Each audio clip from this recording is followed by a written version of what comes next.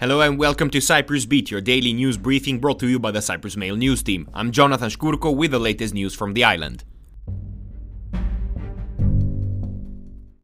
First up, Cyprus's imports from the UK have plunged a whopping 43% as a result of Brexit, making the UK fall from 3rd to 7th place, it was reported yesterday. But Cyprus exports to the UK, however, have been able to hold their own, primarily because they concern dairy products and fruit and vegetables, which are still not subject to rules of origin checks. These were the conclusions reached at an online conference on the impact on Cyprus from Brexit, organized by FMW Financial Media Way. Deputy General Secretary of the Chamber of Commerce Leonidas Paskalidis said that imports from the UK were down 431 million to 246 million in 2020-2021 compared to 2019-2020, a drop of 43%. The used car market has been particularly badly hit, with cars from the UK now subject to rules of origin and VAT. In COVID-related news, 8 deaths from coronavirus and 2,449 new infections were reported on Wednesday.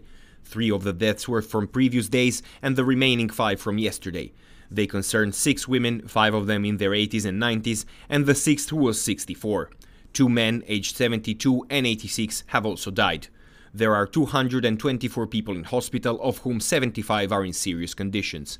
The cabinet, meanwhile, has announced that the Test to Stay program for close contacts of positive cases being implemented in schools will be extended to health professionals in public and private hospitals, police, and the fire department. It was not immediately clear whether, like schools, the measure would be voluntary or whether it would be made mandatory or whether it would apply only to work hours. A start date has yet to be announced. In other news, Cyprus has seen the last of the Elpis weather system that brought freezing temperatures, storms and gale force winds, but the cold front accompanying it will remain in the area until Saturday. Temperatures will remain below the seasonal average. Police have warned drivers that high water levels have blocked some roads, while others have been hit by rockfalls. Meanwhile, farmers in all districts, but particularly in Paphos, which was hit the worst, have been counting the cost of ruined crops. The Agriculture Department has begun assessing damages. Elsewhere, some good news for those living in mountain communities, however, after the government announced yesterday it would offer extra money to help cover higher heating bills caused by fuel cost rise and the bitter winter.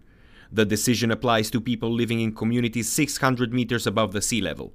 It will benefit 19,000 individuals or 7,500 households in 110 mountain communities, with extra payments ranging from €198 to €525 for a family of 5.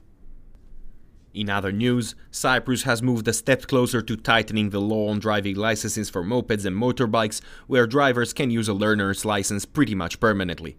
The cabinet yesterday approved the Transport Ministry's proposal to amend the law to require that learner drivers be accompanied by a licensed driving instructor on another vehicle. The proposal must still pass a vote in Parliament, but the changes would have a significant impact on the delivery industry, in which many currently work solely with a learner's license. This provisional license is obtained merely by passing a road sign test. And finally, the cabinet has also approved a special €1.5 million plan to support local authorities build improved animal shelters for stray dogs. The proposed plan aims at providing financial support and ensure local authorities follow the requirements of animal protection and welfare regulations.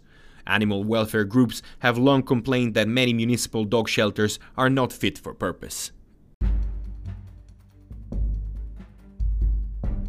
And that is all we have time for today. Thank you for listening, and as always, Cyprus Beat will return tomorrow. In the meantime, for more news, analysis and content, please visit cyprus-mail.com.